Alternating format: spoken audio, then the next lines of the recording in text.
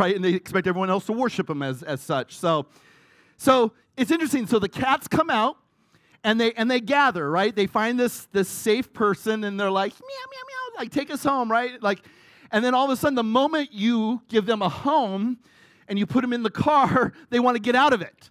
You know, they're like, wait, we like you, but we also want to do our own thing, right? We gather and we scatter. I wish the church were more like these kittens, right? Here's what I know we like to do. We like to gather. The problem is we don't like to scatter. I don't know what it is. We'll call it our holy huddle. We like safety. We like comfort. We like security. But God has designed you to be like these cats. You need to gather, and there's excitement in gathering, but you also need to scatter. There's something about not being just centralized and localized to one particular place. Here's what I know, is that we have gathered, and this is an important time, but just as if we want to try to contain us here, your spirit needs to be, no, I want to go back. I want to go back out there. You need to be like those little kittens that say, hey, we like being together, but we also like doing our own thing. And you can do both for the glory of God. You can gather for the glory of God, which is a very important thing to do. This is what we call the church. Important Sunday morning gathering where we can come and be encouraged. But you need to know the scattering is equally as important. This is what God has saved you to do. Not to exist here. Some of you would be like, I wish this was open 24/7 and I could just be here for all time. And I go, no. As much as I love you, I don't want to be around you all the time. Can I say that and be okay? Like, I'm still your pastor. I still love you. But what brings me joy is not seeing you and hugging you and praying with you and worshiping with you. But what excites my heart is to hear the stories that you bring back, because as you scatter, you understand what your importance is in the world. You understand your role in the world. This is good for us, but what God is doing in you and through you is good for the world. That's why gathering and scattering is important. So we turn to Acts 8, and what is God going to do in the early church? He's allowed them to gather, and now it's time to scatter. And he uses an interesting means by which they are going to be scattered, and he scatters the early church by means of persecution. Sometimes God allows difficult things to happen to remind us that comfort and ease can result in a deadly inertia that's not good for his kingdom. He's saved us so that we can be salt and light out in the world, and we see this. See, God's got a plan. And that is to reach the world with the gospel of Jesus Christ. Now, the question is, when are we going to get hip on his plan to reach the world? And sometimes he has to bring forth situations that force us to scatter. The early church, what that was called persecution.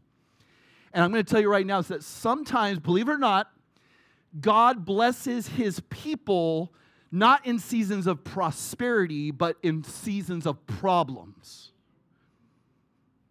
We've bought into this lie like, oh, it's health, wealth, prosperity. Like, if it's good and I'm prospering and things are comfortable and easy, God must be working. That's not necessarily true.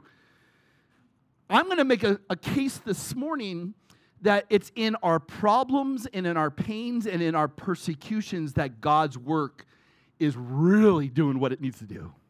So I'm going to talk about that here in a bit. So Acts chapter 8, look at verse 1. So we dabbled a little bit in this last week. Saul was in hearty agreement with putting Stephen to death. Now, you know, like a good pastor on Father's Day talks about death, right? Like, I think we were the only church in the world that said, for Father's Day, what are we going to talk about? Let's talk about death, all right? So we did that, but it's not just any death. It's the death of Stephen, who was treated as a heretic here on earth, but received in heaven as a hero, because this man lived for Jesus and went to his death trying to love people with the love of Christ. I mean, that's kind of like the way I want to go out, right? Like, happy Father's Day. Amen. Let's do this thing, right? So Saul, who was obviously leading this kind of shadow conspiracy, overseeing this whole execution of this man who was innocent, dying so much like Christ. Father, forgive them, for they know not what they do, right? Like that's the spirit of Stephen. And Saul, who was supervising this execution, would be haunted by what he just participated in. He would write in Galatians, he would write to Timothy, he would write about the fact that he was responsible for trying to destroy the church. And here's the good news is that no earthly power, no earthly person can ever destroy the church. The church is God's idea. And no gate of hell will stand against it. Awesome. We need to remember that. And so Saul's in hearty agreement with putting him to death. And on that day, a great persecution, circle that phrase, because it moves from just one man, Stephen, to now affecting the culture of the church in Jerusalem. A great persecution arose against the church, and they were all scattered. There it is. Circle the word scattered. Scattering is not a bad thing. Persecution is not a bad thing. And these people were scattered throughout the regions of Judea, Samaria, except the apostles. We'll talk about that here in a bit. And some devout men stayed behind to bury Stephen and made loud lamentation over him. But Saul began ravaging the church, entering house after house, dragging off men and women, that he would put them in prison. Therefore, those who had been scattered went about preaching the word. Woo, verse 4, we're going to hang out there for a little bit. And Philip went down to the city of Samaria, began proclaiming Christ to the Samaritans, and the multitudes with one accord were given attention to what he said, because they not only heard the message, but they saw the signs in which he was performing. For in the case of many who had unclean spirits, they were coming out of them, shouting with a loud voice, and many who had been paralyzed and lame were healed, and there was much rejoicing in that city. May God write his eternal truths upon our hearts this morning. 3 things I want us to look at, and important things. And with it, I'm going to teach you some Latin. Woohoo! It's not a dead language, right? Latin. And why this is important, because these terms, these ideas, these truths are important for us to think about as we go about in our scattering formation to reach the world, hopefully with something wonderful. All right, so there's this persecution, right? Look at verses 1 through 3. The head of the persecuting team is Saul, and he's ravaging the early church. And this is the word that it's a wild beast that's tearing its prey to shreds. This guy is angry. He is hostile. And he responds with frenetic violence. Why? Because people sometimes respond to conviction by attacking you. One of the most difficult things to do in our world as followers of Christ is to bring to the table the truths of Christ. Because you are not always going to find a welcoming audience. Whenever you bring the truths of Christ to bear, people may give you a listen and say, I'm interested. But sometimes the truth of God so convicts a person that they want to retaliate against you. Can I just say something real quick? Though you may be attacked, it is not you they're attacking. Right? Paul says it this way in Colossians chapter 1. I am filling up in my body the afflictions of Christ, that the world does not want to submit to, surrender to, acknowledge as King, acknowledge as Lord. So while they can't attack him, they're going to attack you. We don't attack back. This is not a fight fire with fire moment. Romans 12 says, when you receive evil, you do good. So hard, isn't it? Because my flesh just wants to, I want to be, man. You take one of my guys, I'll take 2 of your guys. We're like this Christian mafia. No. Jesus doesn't need a mafia. He wants you to love your enemies and pray for those who persecute you. Because Romans 12 says, you can't fight evil with evil, but you got to respond with good and entrust that God is the one who will vindicate. God is the one who says, I will act with vengeance. Right? In this, the toughest part is to submit to that. So hard. So here's this early church, right? Saul tries to smother. God says, you're not going to smother, we're going to scatter. Right? The persecution didn't smother the church, but it scattered the church, which brings us to the first point. And this is why scattering is so important. It's called the Missio Dei. Does that phrase sound familiar? It's the name of our church community, right? Like, Missio Dei, Latin for a God who's on mission. Some of you are like, oh, that's what it means. I get this all the time. What does sozo mean? What does Missio Dei mean? Missio Dei is a God who's on mission, and the reason we call this community and this gathering Missio Dei is when Jesus says, as the Father has sent me, now I send you. See, God is on mission because God's got a plan, and he's going to reach the world with the gospel of Jesus Christ. Amen? So, as long as we're still living, as long as we still have breath, as long as there's still this thing called planet Earth, we have a mission, and no other mission is more important than this mission, and that it is to let every single person, man, woman, child, know Jesus loves them.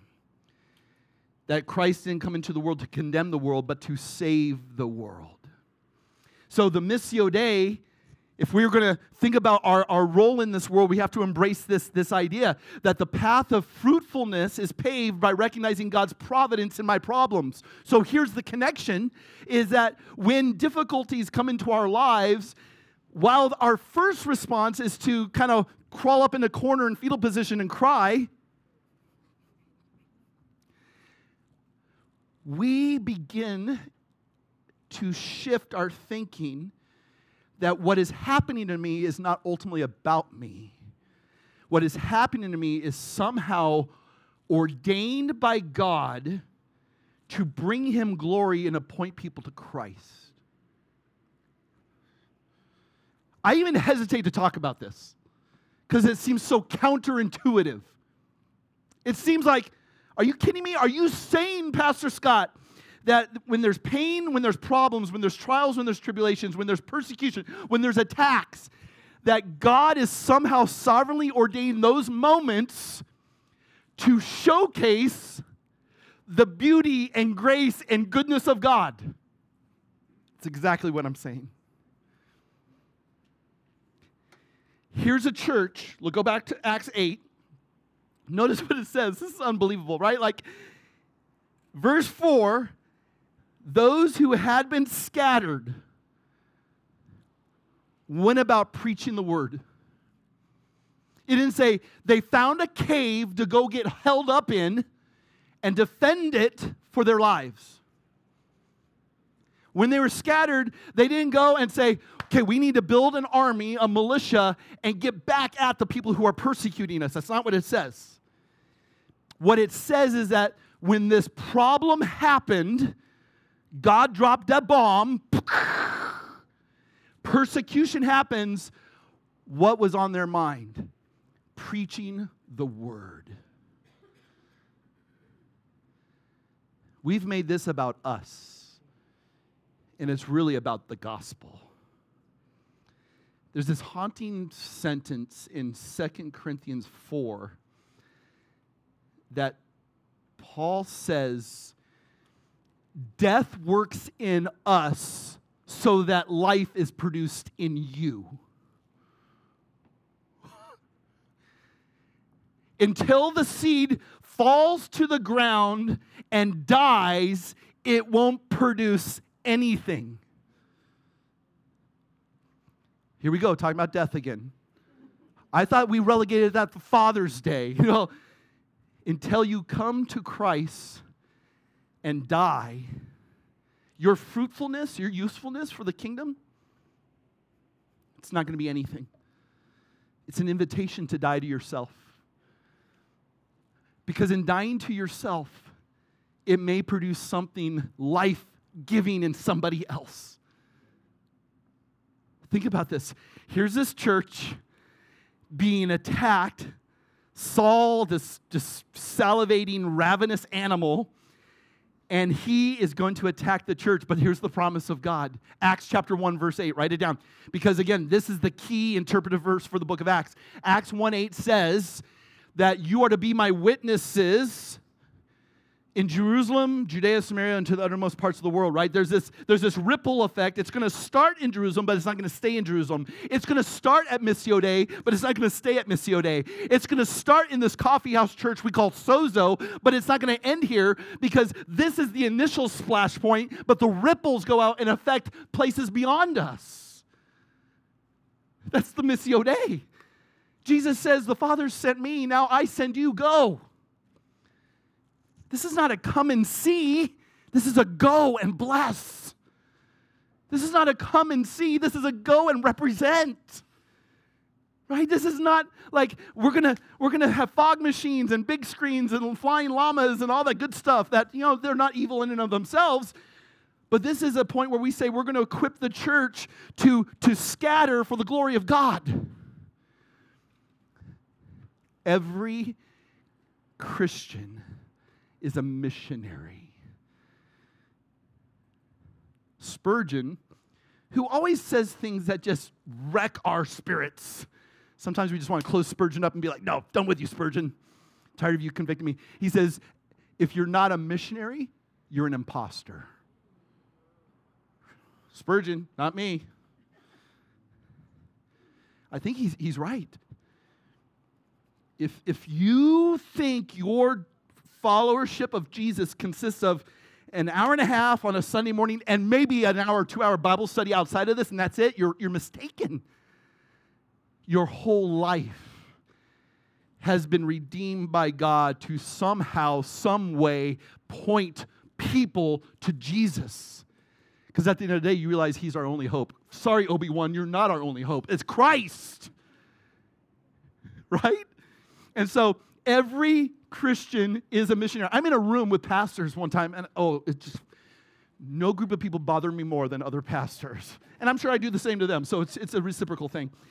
And I brought up something along those points where I said, you know what, we need to train our people to be ambassadors, missionaries in the world. And this pastor said, that's not our job. And I was like, oh, dude, you want to go toe-to-toe right now? I'll pull out my Holy Spirit machine gun right now. And no, just kidding. That's a Benny Hinn reference. Horrible, sorry. And I said, are you kidding me? If we think it's about gathering our people and giving them a show and keeping them stuck here, that's not the mission of Jesus.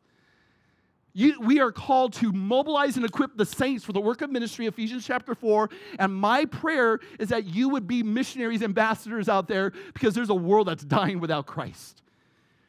If I'm not encouraging you toward that and motivating you towards that, you know what? We can hang out in our holy huddle. We're not doing jack squat for the kingdom of God. We get eternity to have our holy huddle. This is not home yet. There's work to do.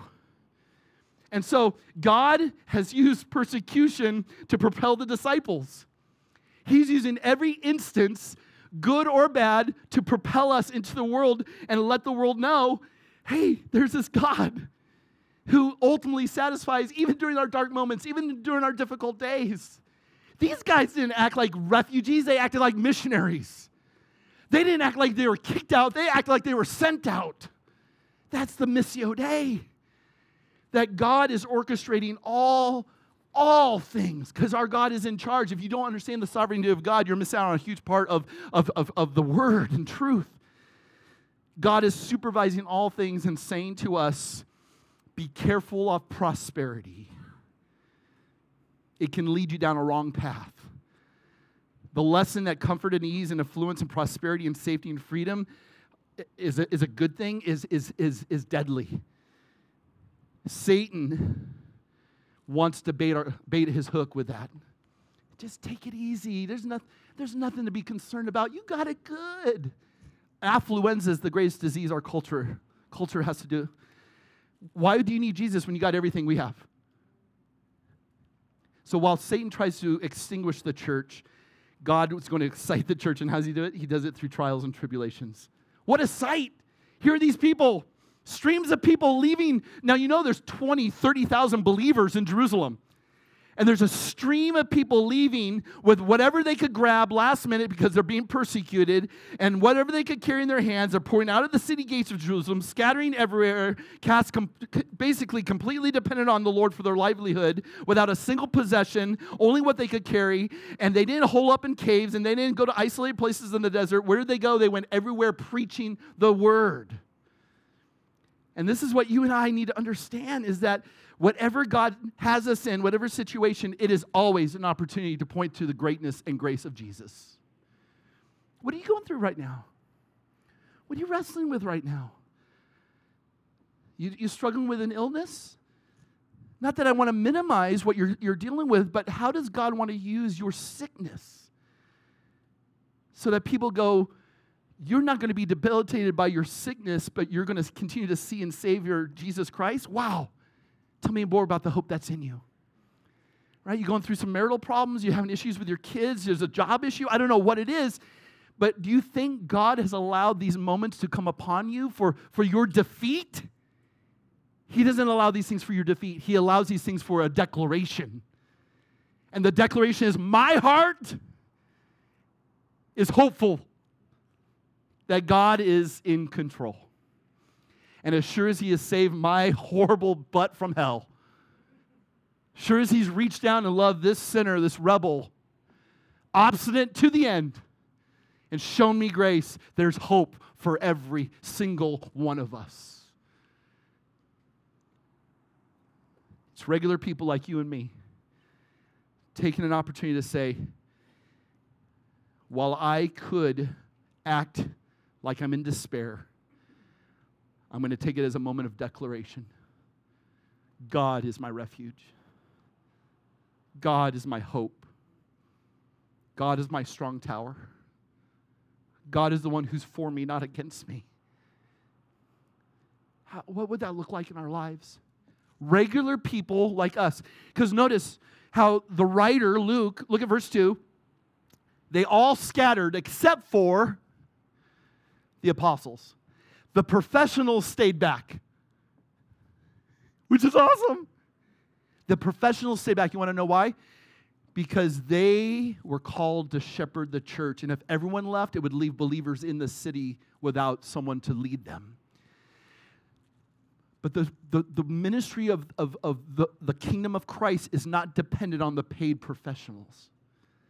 The ministry is owned by all of us. The kingdom is worked by all of us. You know what this tells me? It says ordinary people like you and me could go out into the world and represent the Missio Dei. It's when people, and I love this, these are true stories, right? Someone's at Target. I'm not going to mention names. Someone has a spiritual gift of going to Target and striking up conversations with random people. And before you know it, they're a missionary at Target and they invite a family to Missio. And they plug in here. Right? Was it some slick TV commercial? Was it some slick mailer? Like, oh, look, we got to go to this church. They're serving Krispy Kreme donuts. Oh, whatever. No, is a person just saying, I'm available to talk to people, engage somebody in conversation, and before you know it, hey, come check out this community of people that I've really got a chance to love and know. In my case, it was backing up and hitting someone's car in a parking lot. You know, Johnny, like that's our story. That is our story for all eternity, bro. I don't encourage car accident evangelism. That's not what I'm promoting here.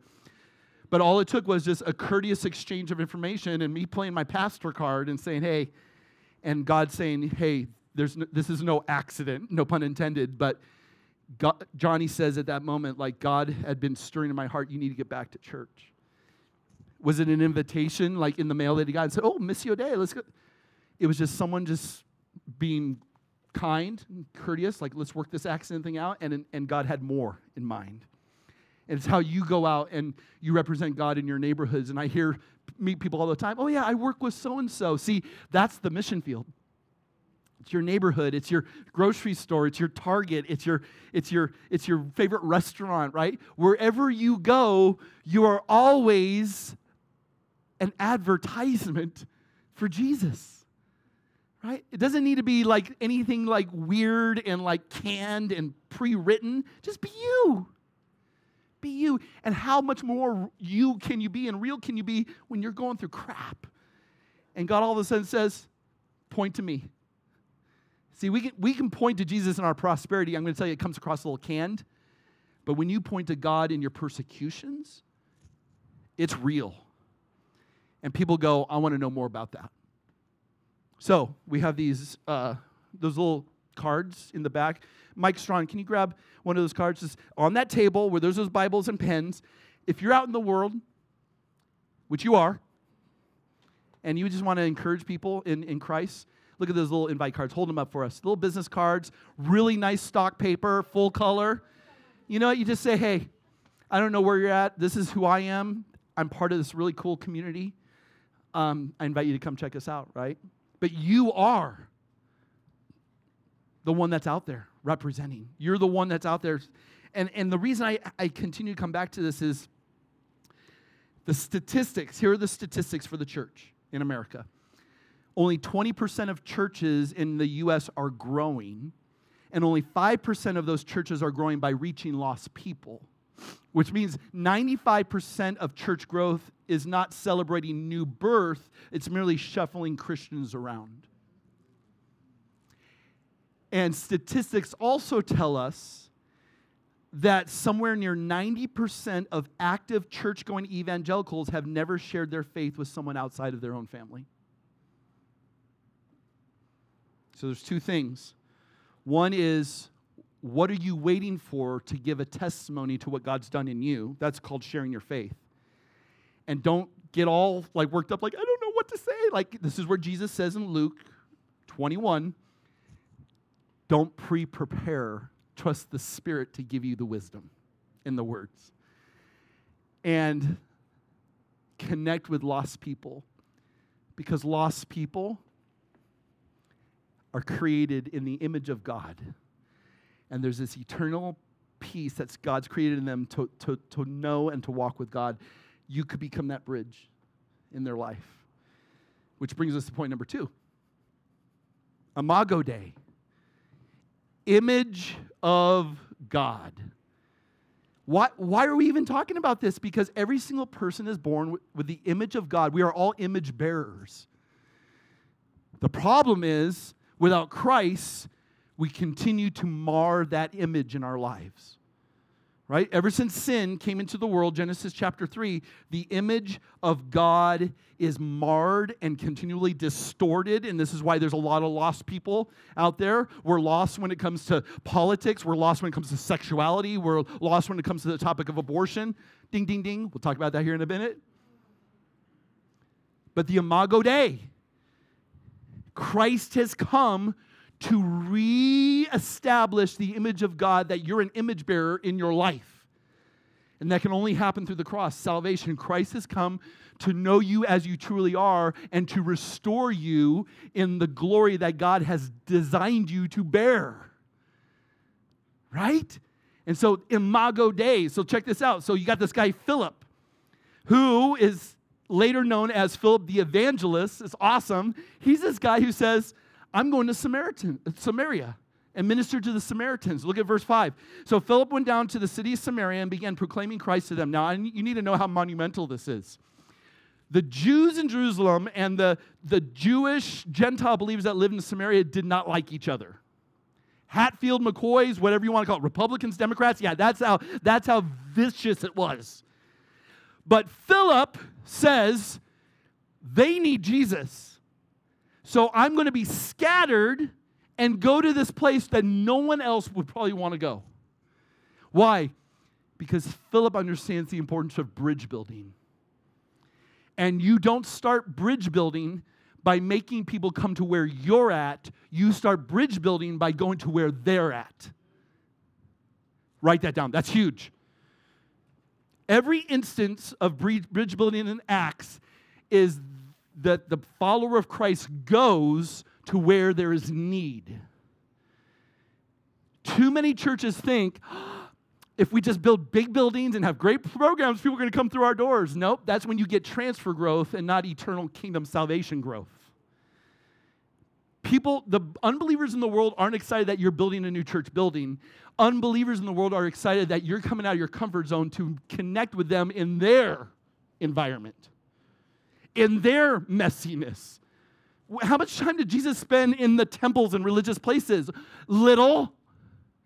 He was out on the highways and the byways, loving people where they're at, whether they be lepers, whether they be demon-possessed, whether they be hemorrhaging, whether they be tax collectors, whether they be prostitutes. It didn't matter. Jesus built bridges by going to where there was need. We don't sit back and go, well, I'm going to wait till they come to us. That's going to be when? Never. God says, you go be a bridge builder. Philip was a bridge builder. And so here he is. He goes to Samaria where no one else would want to go. And why was there this hatred?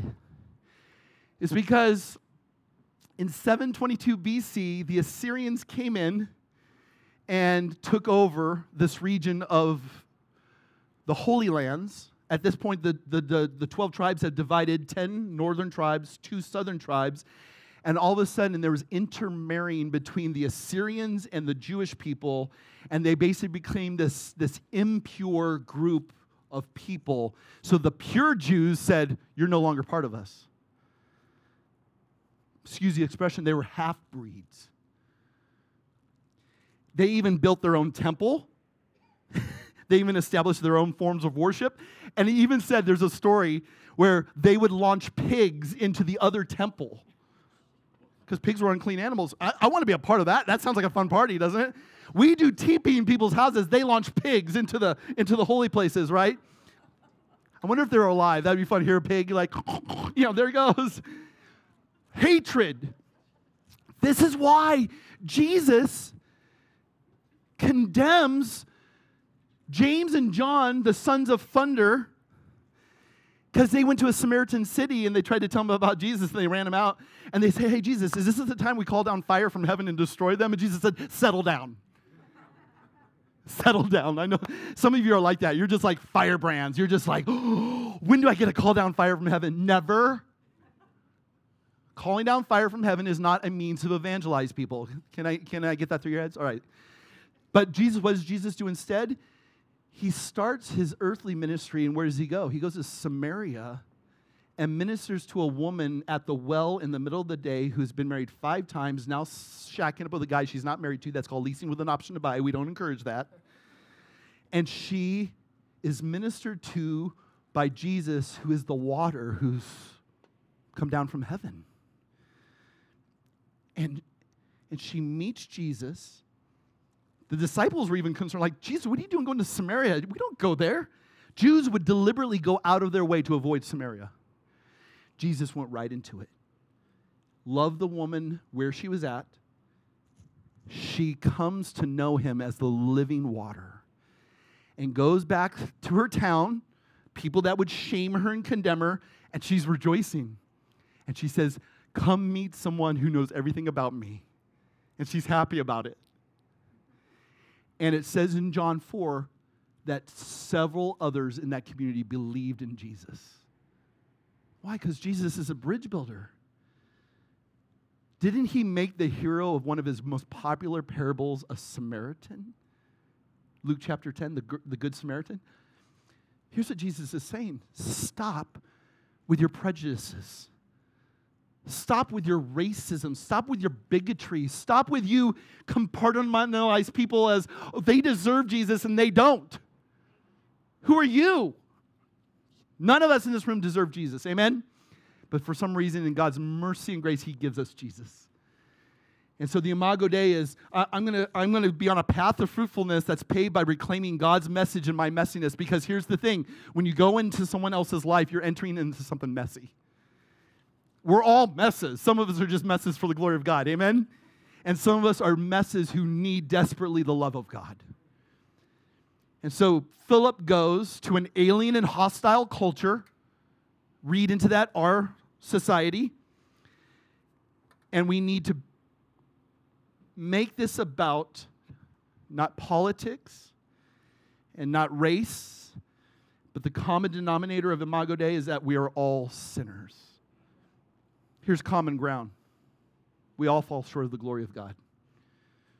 in desperate need of a Savior. And once you come to know Jesus, don't lose that mentality, because we can become very pious. We can become very hypocritical. We can become very callous to the very people we're called to reach.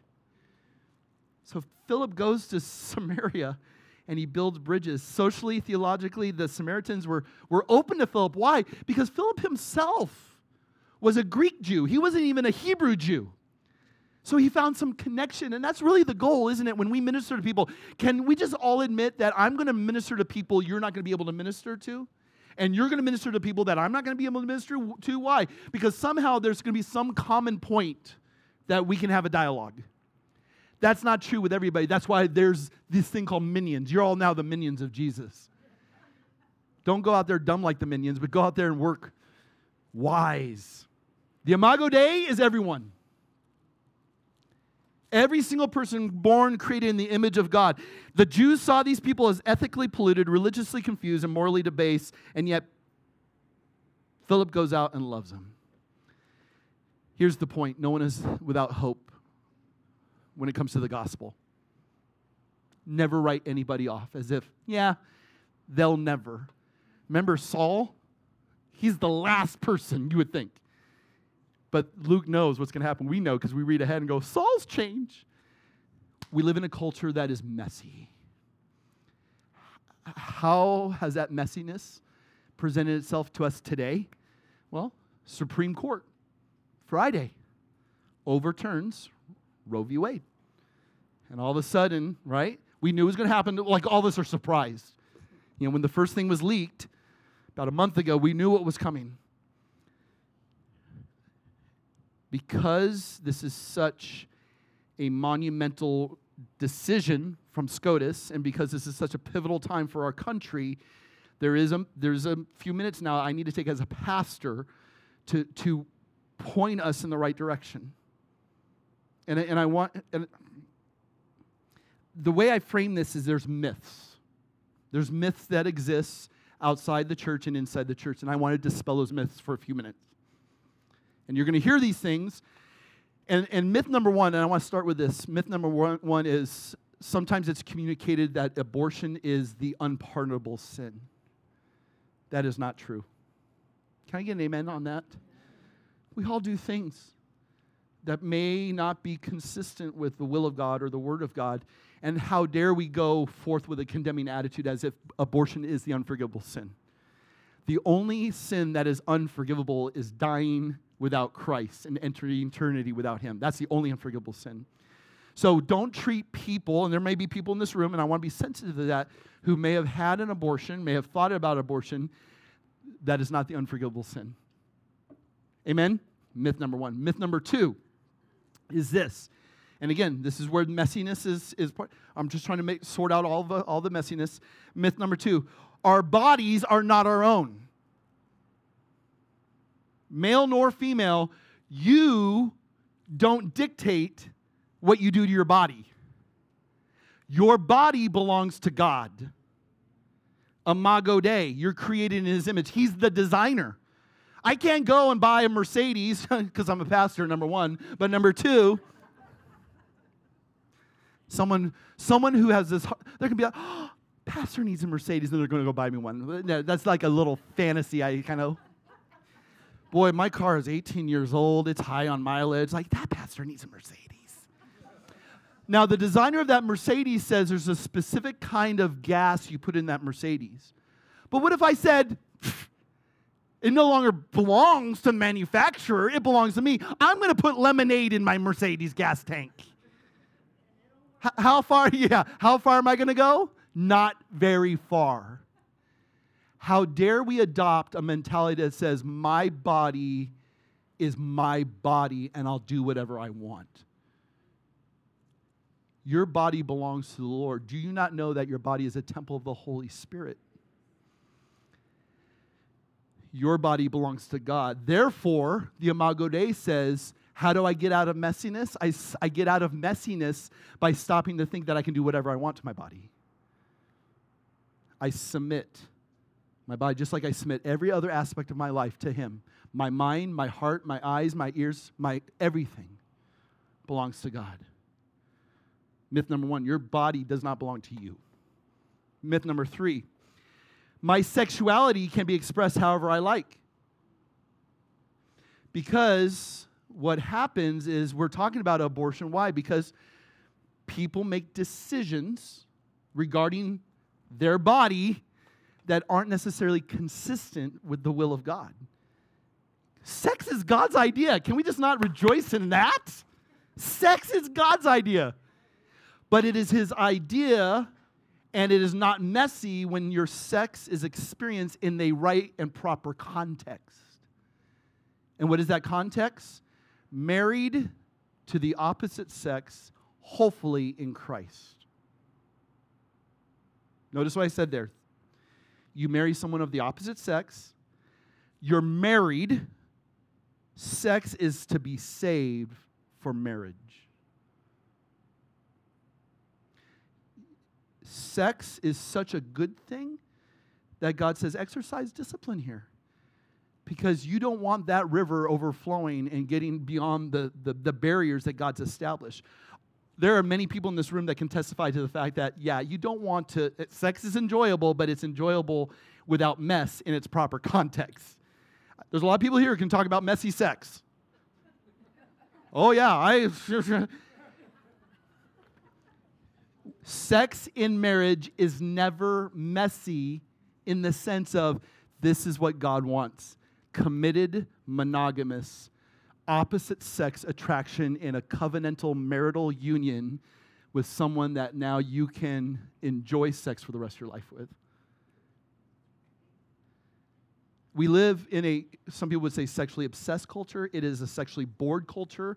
That's why we're talking, it seems like sex is the same sex, this sex. Listen, let me just tell you, again, God's design. Marriage, opposite sex, and hopefully it's to another person that loves Jesus. That's God's design. Amen? I thought you guys were giving me a Kleenex. I think I need one.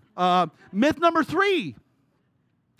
This topic is not a American white male controlling privilege issue. This has been going on for centuries. Has nothing to do with America, has nothing to do with the skin color, has nothing to do with masculinity. It has to do, again, with people departing from God's ideal. It's like Jurassic Park. Talk about a mess. The issue is not, hey, can we do it? The issue is, should we do it? And all this comparison to, we're turning into Handmaid's Tale culture. Whatever. We're sinners. This is a fall issue. The myth is this. It has nothing to do with white American male privilege. And can I just say privilege? Here's what it has to do with choice privilege. At the end of the day, it comes down to your choices. Don't try to make it about somebody else. The problem is we don't want to live with the consequences of our choices. We want to blame somebody else. That's a myth. You are responsible for what you decide to do. Doesn't matter what part of town you're born in. Doesn't matter color of your skin. At the end of the day, it's a choice privilege. My brother Johnny. Thanks, my friend. Myth number, which one are we on? Myth number 4. Okay. My wants don't have to submit to God's will. Yeah. Someone texted me the other day. How are we to think about believers who support abortion? I said, you still love them, you still pray for them. But a believer who supports abortion, I'm going to tell you, is more informed by the world than they are the Word. You can't follow Christ and support abortion rights. It's inconsistent with the Imago Dei. He has created man with a certain sexual, an anatomical, physiological function to be the seed carrier. Biology 101. You guys ready? He's created woman, which if you take the title woman, she is a man with a womb. Right? God's created them to be complementary. And one carries the seed, the other carries the egg, and together they create something that only God in His amazing majesty can design and orchestrate. Psalm 139, in you I have formed you and made you. The sanctity of life is throughout Scripture from beginning to end. This is beautiful. This is something I've got. This is not you just going ahead and saying, yeah, I'm just going to do whatever I want to do and support the killing of the unborn. And no, that life is precious. And whenever someone says, well, it's woman's rights, well, what about the woman that's conceived? Who's speaking up for her? I believe that life happens at the moment of conception. Imago Dei.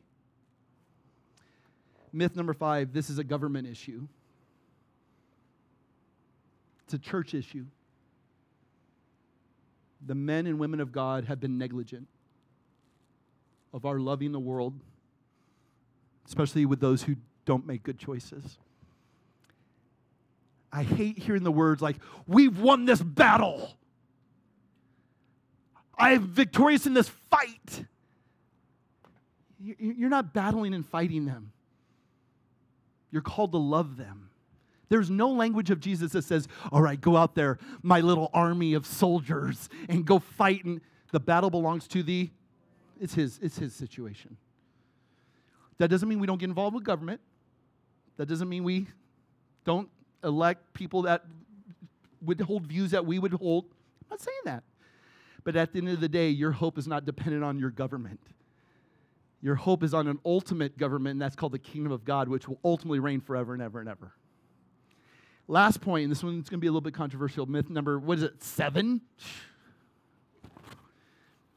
When I hear people say, now we can start loving people. Can I just tell you, for some, you missed your opportunity to love people.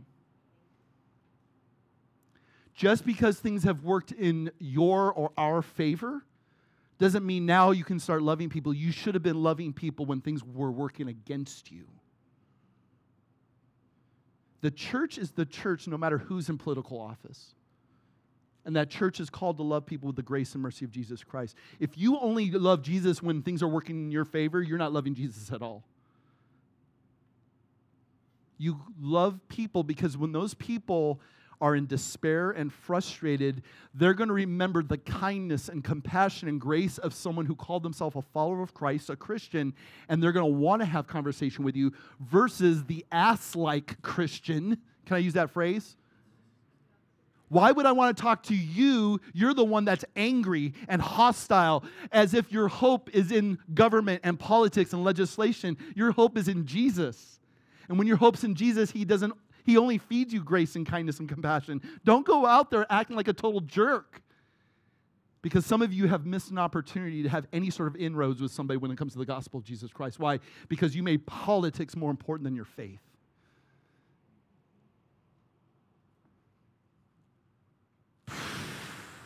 That's the steam release from my head and my heart. After services, we're going to pray. We've got some leaders that are going to pray over here. We need to pray for our country. We need to pray for what's going on.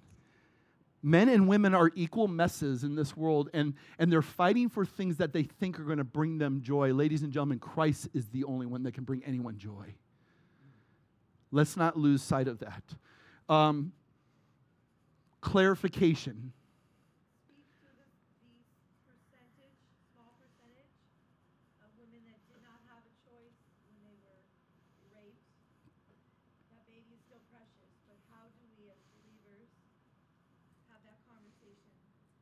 Yeah, case-by-case situation. Whatever may happen to somebody, I think it's worth a conversation to walk along and to bring wisdom and counsel to the table, and to be available for whatever may be needed. You know how much God prizes the ministry to widows and orphans and the people that are marginalized and the people that don't have someone to fall back onto when it comes to emotional support, financial support. God prides himself in being a God who says, I care for these people and I want my people to care for them as well. So sometimes I think there's a huge disconnect, and I think that's where the church comes in. Every situation's unique. I'm not here to speak to, I'm just broad perspective as a pastor to a church. This is how we should think about these things, I think. So, does that help? Yeah, I was thinking we were talking about Samaria. I think the question we all need to ask ourselves is, what is my Samaria? Yeah.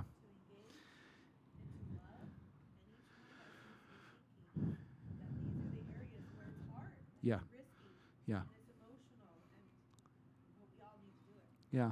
Can I, let me encourage you, and we'll go to the last point. It's only going to take a few minutes. Lori is spot on in saying to us, while there are people talking about large, general, there's conversations about topics that some of us we may never be directly involved in. Sometimes people just like, is there a protest happening? Sweet, I'm going to get in the mix. What are we protesting? I don't know, but the people you're going to minister to may not be wrestling with abortion. They may be wrestling with an addiction. They may be wrestling with a horrible marriage. They may be wrestling with, they just don't have God, right? You have to understand, like, there's wisdom in recognizing, what is this person hungry for? Jesus didn't do this one-size-fits-all. He walked to every single person and said, oh, you're at the well in the middle of the day. I wonder if you've been shunned by your community. Oh, you have? Oh, you've been married 5 times and now you're living with a guy you're not married to? Like, let me love you like you've never been loved before. Let me just tell you, there's a God who says your thirst for relationship, while you're trying to find its satisfaction in human relationships, your thirst can only be satisfied by a divine relationship. So Jesus was the tax collector who's been disowned by his own community. He seeks him out and says, if I love this guy, then everyone else goes, well, there's hope. And that tax collector throws the most amazing party at his house and pays back debts that he's infringed upon, right, with his own greed.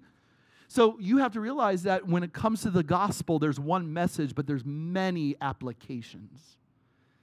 You have to be wise in knowing, who am I ministering to? Every single one of us has an unbeliever in their life that is struggling with something. Your goal is to build a bridge, not inviting them to come to where you're at. You got to go to where they're at.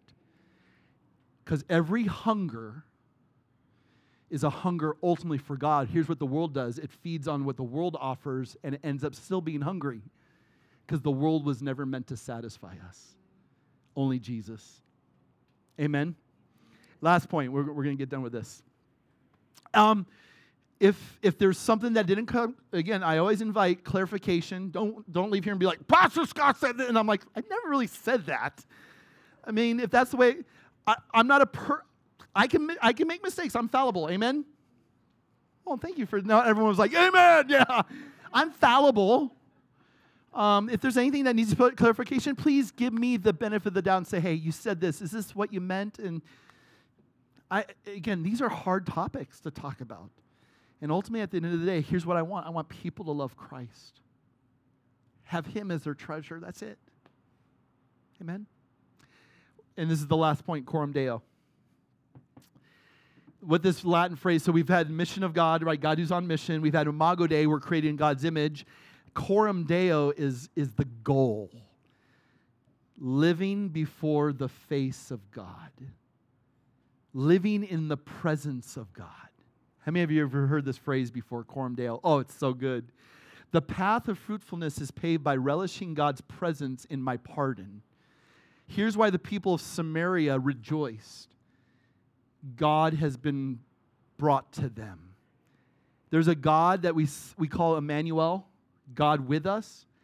Here's what we should consider, is the fact that God has drawn near to us to invite us into relationship. But by doing that, he has to pardon us, right? We're sinners. He's holy. The two can never have a relationship together. Christ separates us. Christ brings us together because there's a wall of sin. He breaks away that wall of hostility. And once we were called enemies, now we're called friends. We've been pardoned by the grace of Jesus Christ. Amen? And we're invited into God's presence. I think of the psalm. I think it's Psalm 120, 121. Who can ascend the hill of the Lord? But only he who has a pure heart. Well, guess what? Without Jesus, none of us can ascend that hill. But with Christ, we can approach even the throne of grace. Hebrews chapter 4. Woo! And now people are delivered of their spiritual afflictions. People are healed of their physical infirmities. And now they have joy. Don't miss verse 8. Look at verse 8. And all Samaria, and there was much rejoicing. There's laughter in the streets, right? There's Lionel Richie saying, dancing on the ceiling like they're having a party. And everyone's going, why are those Samaritans so happy? Weren't they the ones just launching pigs into the temple? Well, let me just tell you.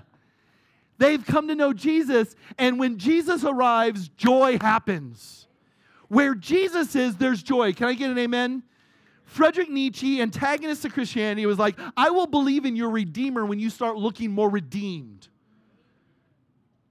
There are so many joyless Christians. I even hate to use the word joy and Christians simultaneously in that sentence because there's a lot of people who profess and that don't possess. When you possess Christ, there is joy. Mother Teresa even said this, one filled with joy preaches without preaching. What is there being carried about your life that says, God has come near to me, He has built a bridge to where I'm at, and I was a stubborn, obstinate, disobedient sinner, rebel to the end, dead in my trespasses and sins, and God has made me alive in Christ? Are you kidding me? We're having fun now.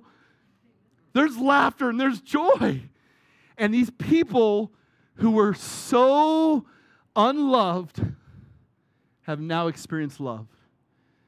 Because someone said, this is no longer about race. This is no more about religion. This is about sinners just like me. Whew. Who saw Elvis? Anyone see Elvis yet, the movie? All right, so I'm not going to ruin it for you. Elvis dies. Okay, so that's... Oh, you guys don't know? Like, I felt that way with Titanic. People are like, yeah, have you seen Titanic? I'm like, does it sink? I mean, has someone changed the story? So, Elvis. So, I'm going to tell you, fantastic movie. I loved it. Who saw it? Raise your hand. All right. So, so for me, sometimes I view movies through a gospel grid. There's a scene in the movie. I'm not going to ruin it for you. Don't worry. Colonel Tom Parker. This is really a movie seen through his perspective. Colonel Tom Parker was the main manager agent for Elvis's entire life. And he had a control on Elvis's life that was manipulative, was abusive. But there's a scene in the movie where Elvis is potentially going to get this, what do you call it when someone has an apprenticeship in a location like Vegas? You have a residency. New hotel. If Elvis is on that stage, every night we're going to be good. So Colonel Tom Parker, Elvis's agent, and the owner of the hotel reach an agreement right there on this table. And it says, because Colonel Tom Parker is in debt. He's a gambling addict, and he has no money. And the owner of the hotel says, if you keep Elvis on that stage, you will continue to be debt-free in our relationship. So if Elvis doesn't perform, Colonel Tom Parker is out. And this is why there's abuse. And no matter how tired Elvis is, no matter how much this guy has been worked to the bones, Colonel Tom Parker can care less about Elvis's heart. He only wants him outperforming. And I'm like, that is exactly what the enemy does to us. He continues to say, just keep performing. Because the more you perform, the more your debt's cleared. Can I just tell you, when Jesus said on the cross, it is finished, He's pardoned your debt, and you don't have to perform anymore. When Jesus says your sins have been forgiven, there's not a little remnant still left to be forgiven, and somehow through your goodness and through your actions and through your behaviors, you can continue to clean the rest of the debt. Jesus has done it all. And you don't have to perform. The enemy wants to work you to death.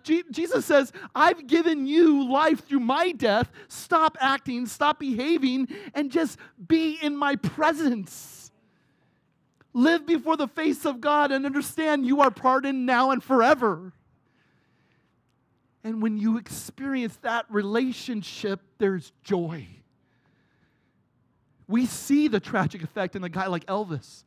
And I feel for him. I was 8 years old when Elvis died. I remember when that happened, my parents were crying. He was such a cultural icon. But what all of us feel what we saw on the screen, and how many of us feel that just as humanity? stop doing and just be pardoned by Christ because he's done it all. Live before the presence of God and be filled with joy. And now that message, people are going to listen. People are going to pay attention. Your joy may be a means of evangelism like you haven't even believed you. You don't understand. So let's pray. Where's God sending you? Where's he sending you? Once you leave here, where's he sending you? And not only where is he sending you, but with what message is he giving you? I pray it's pointing people to Christ, no matter what may be going on. Amen? Love you guys. Yeah, I didn't get an amen. Amen, church? Okay, good. Just make sure you guys are still alive out there. We need to pray. I've got some leaders that are going to gather over here in this area. If you're interested in praying as a group for about 10, 15 minutes, just pray. Pray for our country. Pray for our leaders. Pray for us. Let's not give up praying. Amen. Let's stand and let's pray before we pray. Lord, thanks for this morning. Thank you for your kindness and goodness and mercy and grace. Lord, I'm humbled by the fact that we're here again. And it's evidence that you want us to be together, but you want to be involved in this. You're in the mix. And not only are you in the mix, you're the focus. You're the object of our affection. You're the one who gives us the cues. You're the one who calls us back to what's important. And so thank you for your truth and your word that does that, Lord. Not only work in us, but work through us. I pray that something this morning from your word and from my mouth would just continue to allow us to be those gospel messengers and those image bearers you have called us to be. There's a world that's dying without hope, and we claim to have that hope, and his name is Jesus. Help us to be faithful to representing and communicating him with respect and with graciousness as we encounter all different types of people. Thank you, Father, that you're building your kingdom. Thank you, Father, that you're building your church, and the gates of hell will not stand against it. Thank you for, again, your call in our lives and allowing us to be a part of your family. And we pray all these things in the name of your Son, Jesus Christ, and our Savior. Amen. May the Lord bless you and keep you. May the Lord lift his face toward you and give you his grace and peace forever and ever. All right, if you're interested in praying, gather over here.